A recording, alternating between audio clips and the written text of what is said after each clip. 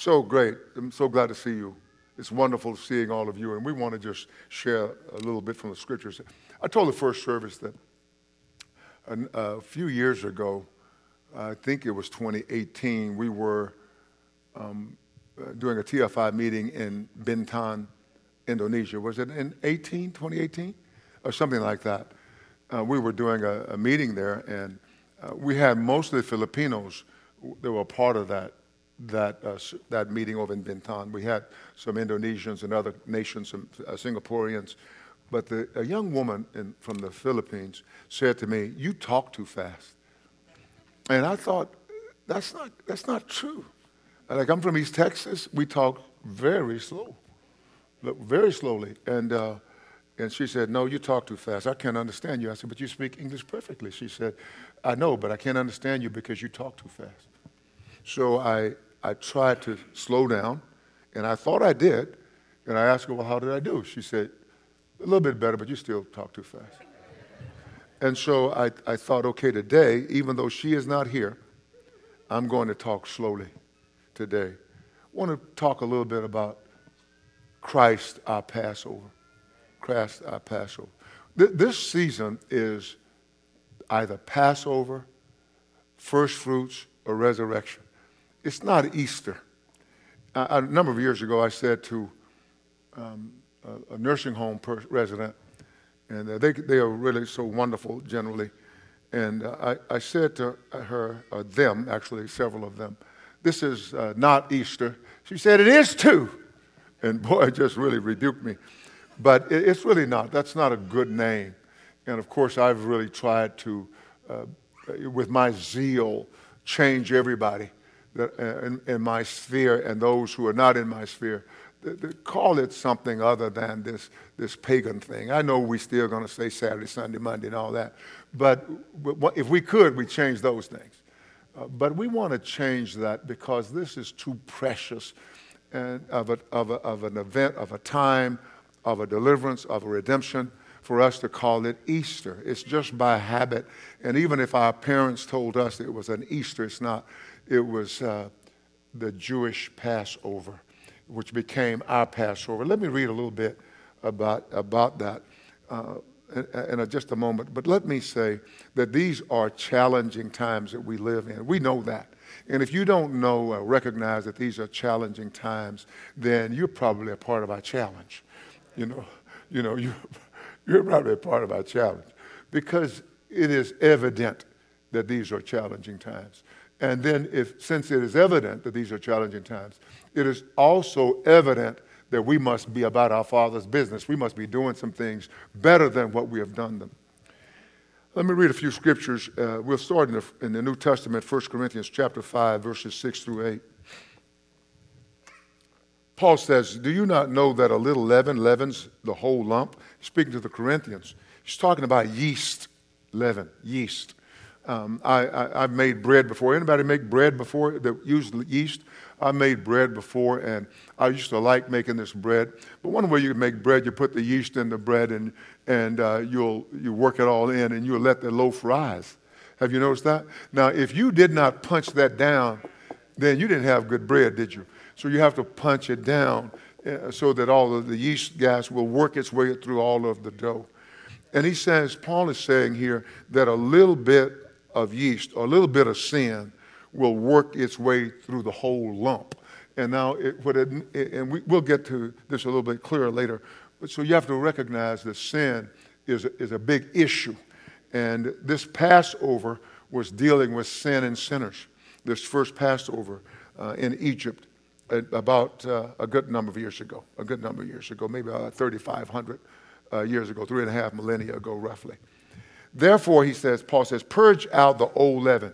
As a result of it ruining the whole lump, purge out the old leaven, that you may be a new lump, since you truly are unleavened. So what Paul is saying is that in the mind of God, that we are unleavened. We are not filled with sin and insidious bad deeds that are insidious, that are sneaky, and that find their way in us. He said, you truly, in the eyes of God, he's saying, those are my words, in the eyes of God, you truly are unleavened. So he's saying is, no, get rid of what doesn't belong to you because you truly are unleavened. And then he says, for indeed Christ, our Passover, was sacrificed for us. So Paul gives us a greater understanding of the Passover that we had than we had before Jesus died. He says that Christ is our Passover. He is our Passover.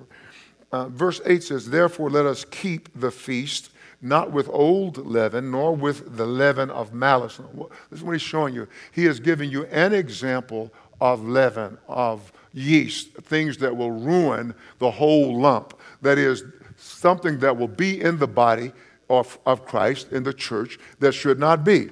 He says, let us keep the feast not with old leaven, nor with the leaven of malice and wickedness. So anything that portrays wickedness or malice, hatred, evil doings, evil speaking, bad attitudes, he says that's what we're talking about, leaven.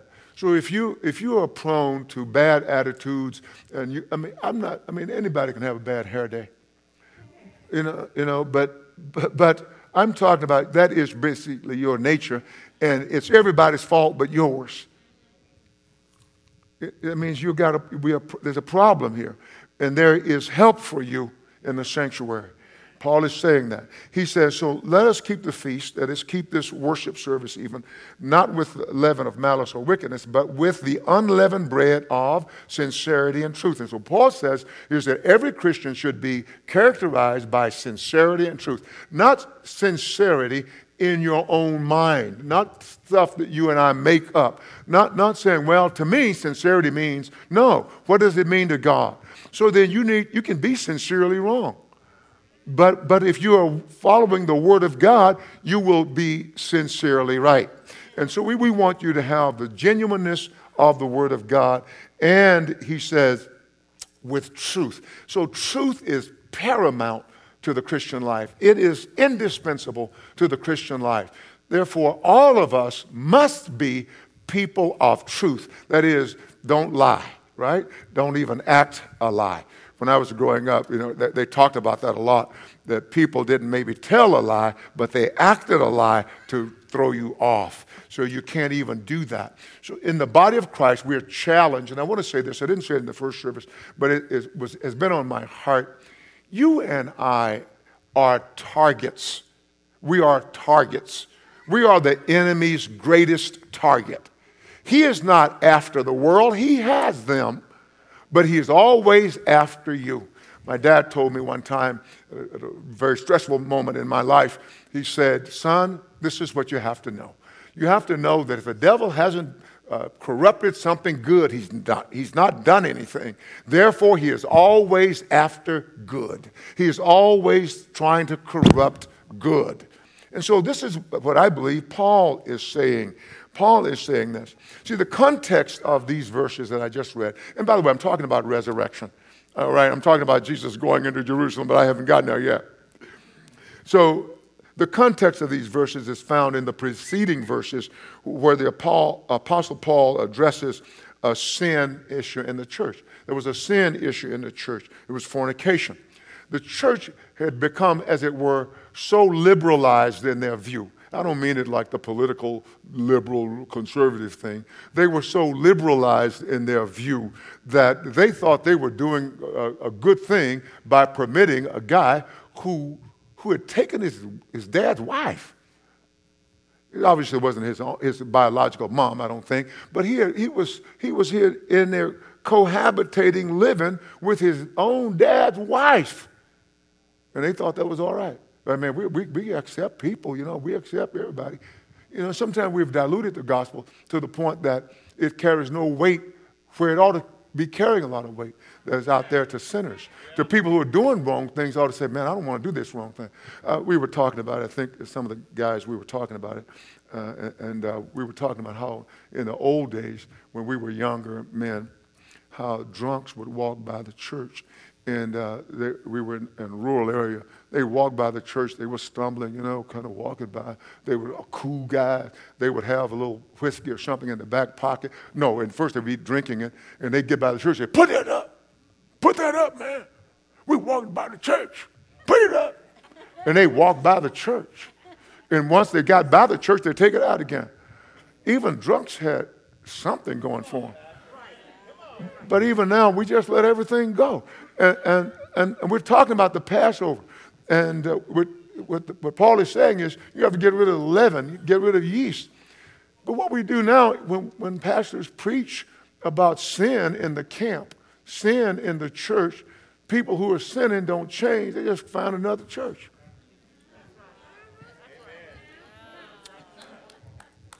So we have to deal with those things.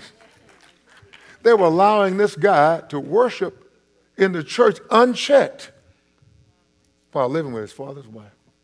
Wow. So leaven or sin, yeast, is invisible and pervasive. It is a very pervasive influence. It's a terrible influence. What it'll do, it will be in one. If it's left unchecked, Paul says it starts to spread. It's sort of like, well, pastor's not saying anything about that one, so maybe it's all right. And that's how that works. And so it's invisible but deadly. All right? You don't see it, but it's deadly. So even if I can't see your sin, if God doesn't allow me to see your sin, it's still deadly, and you want to deal with that. All right?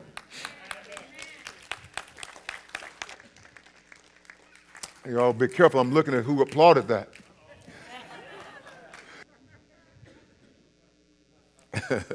Everybody now going to want to applaud.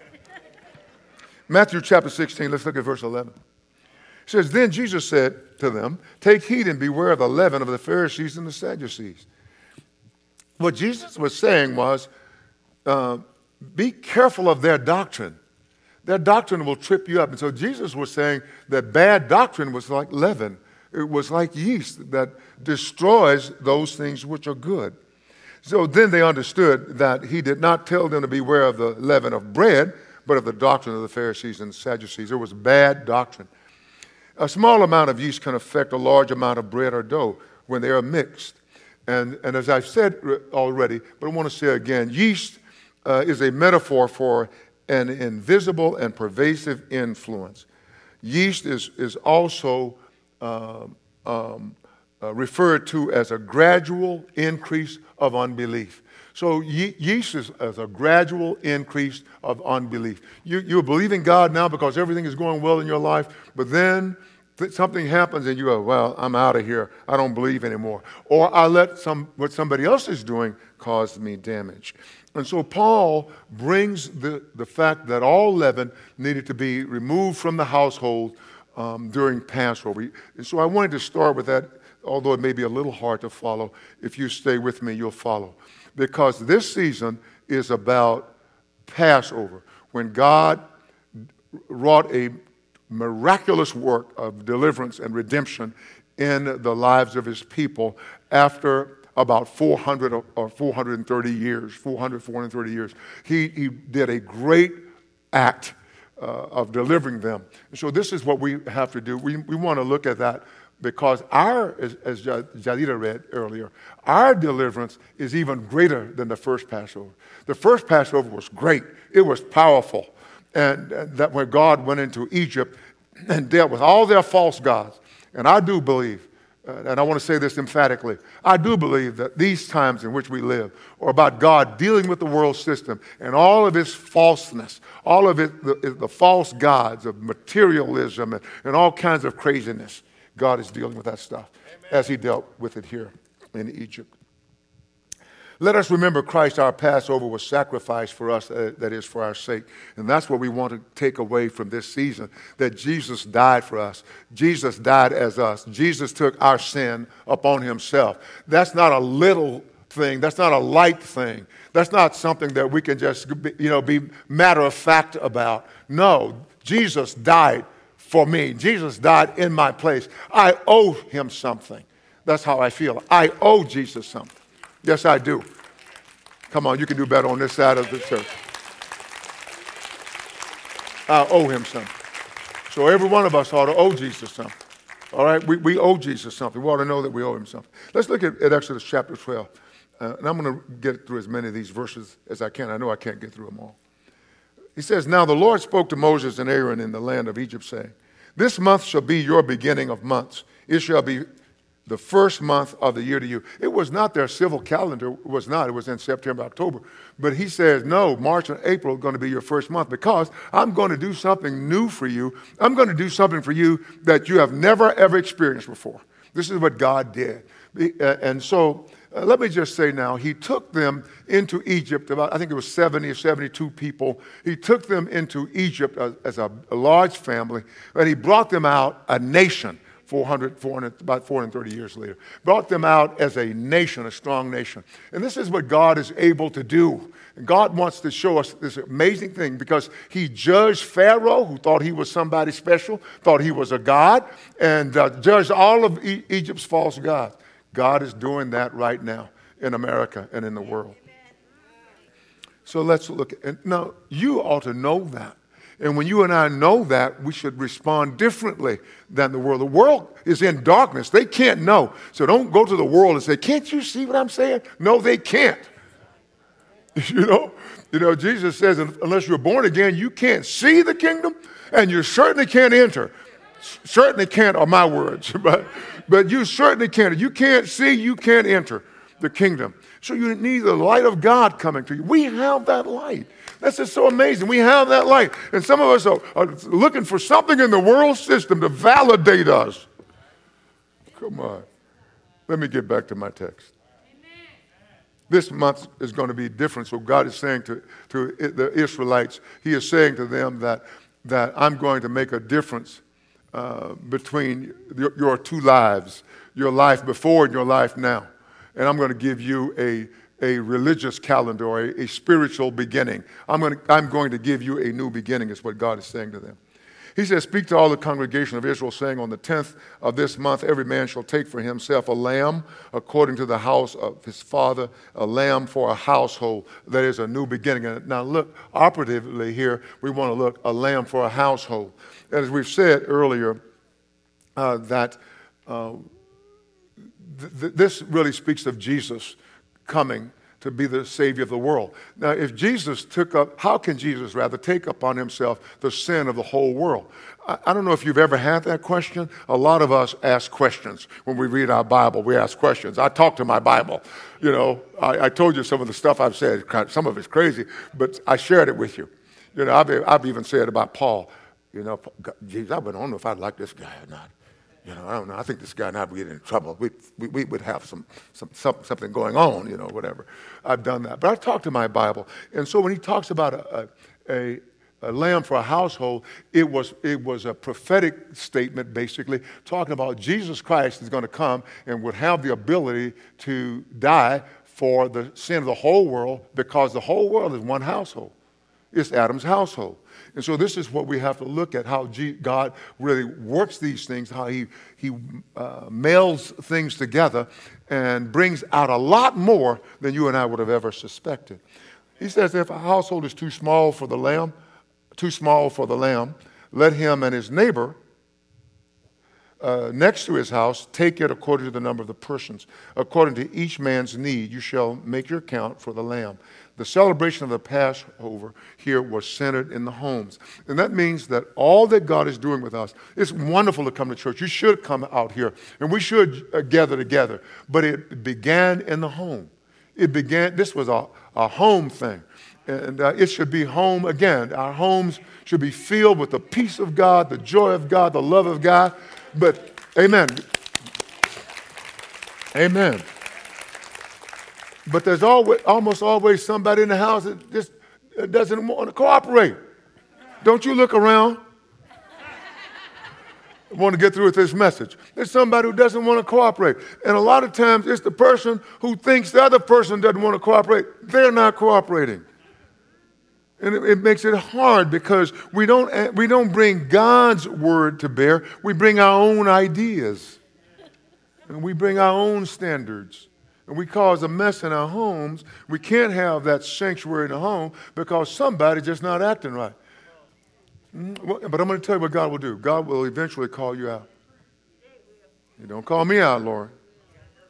Amen. But he will eventually call you out. Let's look at verse 5. It says, your lamb shall be without blemish, a male of the first year. You may take it from the sheep or from the goats.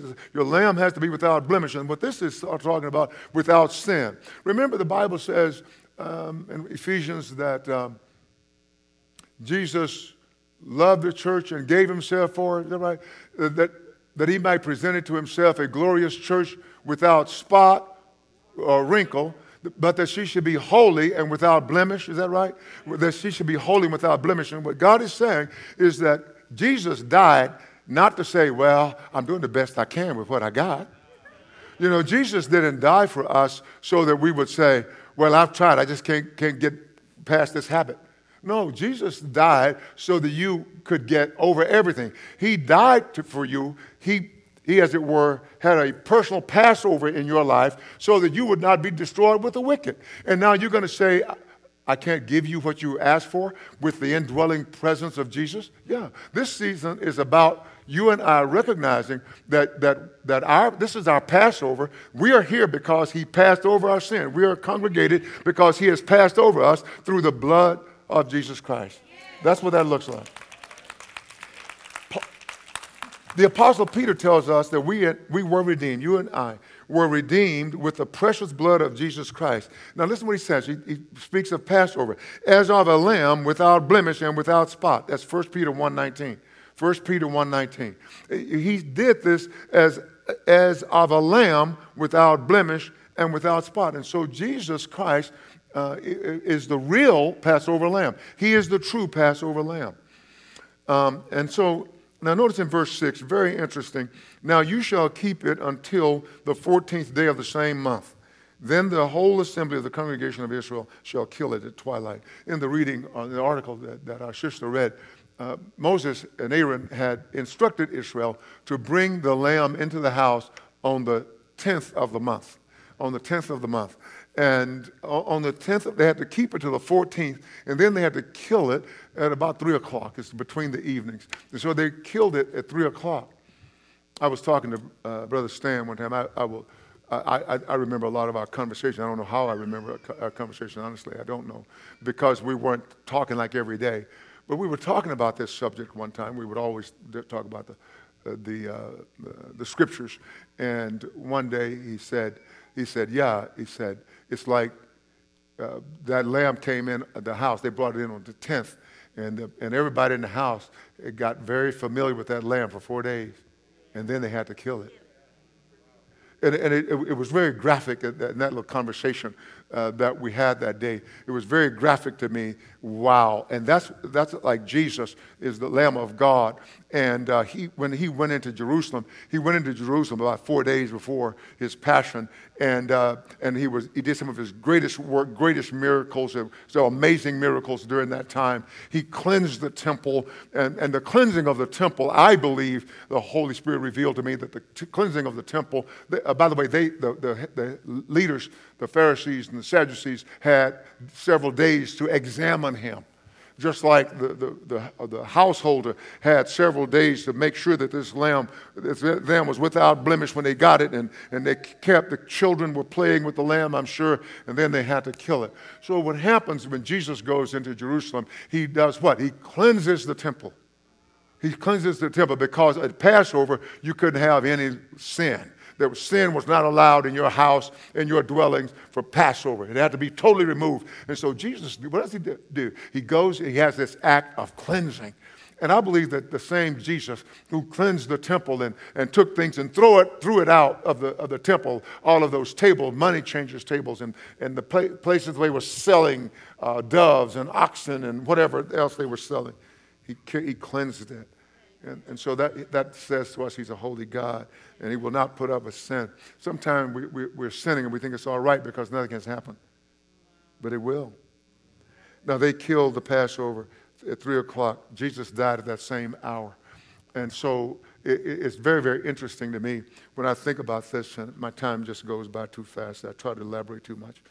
But it's very interesting to me that for after that first Passover, the Passover lamb was slain in the temple, and they were the Jews. The high priest was killing this. They would kill the lamb, And I think that was prophetic because about roughly 1,500 years later, that there was going to be the Lamb of God who was going to come into Jerusalem. And it was like a prophecy. The high priest is going to kill the Lamb of God. And so when they were preparing to kill this little animal lamb, they were also preparing to kill the Lamb of God. And they killed the Lamb of God. They killed the Lamb of God. And that's why I say this season should be a time of reflection for us, because God wants us to know the seriousness of this time. Verse 7 says, and they shall take some of the blood and put it on the two doorposts and on the lintel of the houses where they eat it. And that is where they receive that Passover lamb. The scripture says that God told Moses they were to roast the lamb, not to boil it, not to eat it raw like some pagans would do, but they were to roast that lamb. And I think that is very telling as well, and we'll get into that at a later juncture. And they were to eat it all. They were to leave nothing of the lamb till the next day. They were to destroy it all, burn it all. And that's why Nicodemus and Joseph of Arimathea went to Pilate and said, we want the Lamb of God. We want Jesus off the cross. We're not going to leave him there. And tomorrow is our Passover. We want the Lamb of God. And, of course, they did that. Now, lastly, when we talk about the lamb, the first Passover lamb, and how they took the blood with hyssop and they put blood on the doorpost and on the lintel of the doorpost, so that everybody behind it, when the death angel would come through the city or through Egypt that night, that they were protected by the blood of that lamb, but not just that lamb, yes, but by what that lamb represented. Even more than that lamb represented Jesus Christ who would come. And they took the hyssop. And then later when Jesus is on the cross, of course, he's dying for the sin of the whole world. What do they take? They take some hyssop and they put it there, on his lips. They take some hyssop there. And so I think that these weren't accidentally done. They were done because the scripture had foretold. And when we look at Jesus as being that blood sacrifice, just think about his great sacrifice willingly. The lambs, I'm sure, weren't saying, I volunteer to die today. Those little animals weren't volunteering to die, but Jesus volunteered. Jesus said to the Father, if you'll prepare a body for me, I'll do your will. I'll save them. I'll save them from their sin, and I'll save them to a point that is everlasting, eternal, but not so that you can make a peace treaty with weakness. But that's what Jesus said. And just as surely as they put the blood on the doorpost and on the lintel, Jesus Christ had the crown of thorns on his brow, and blood was streaming down his brow. Jesus had blood-drenched, soaked back where they beat him and beat him and beat him and beat him and beat him and beat him. And Jesus had even blood everywhere on his head, face, where they plucked out his beard. They nailed his hands where he had blood-stained hands. He had a spear in his side later, and out came blood and water. He had blood-stained feet where they nailed him to the cross. That's the price of your salvation. Don't ever think that salvation, because it's free to you, is cheap. It's not cheap. It's very costly to God. His own son hung on that cross from 9 o'clock in the morning and died at 3 o'clock and was later taken off the cross. Can you imagine the time in God's mind and heart that took? Peter tells us that one day is like 1,000 years to God. Can you imagine God suffering to save us? We have to take this more seriously. God saved us through the death of his son. Through the death of his son. That's what this is about. And so let's go out of here today and be strong in the Lord in the power of his might. I'll be back in a minute.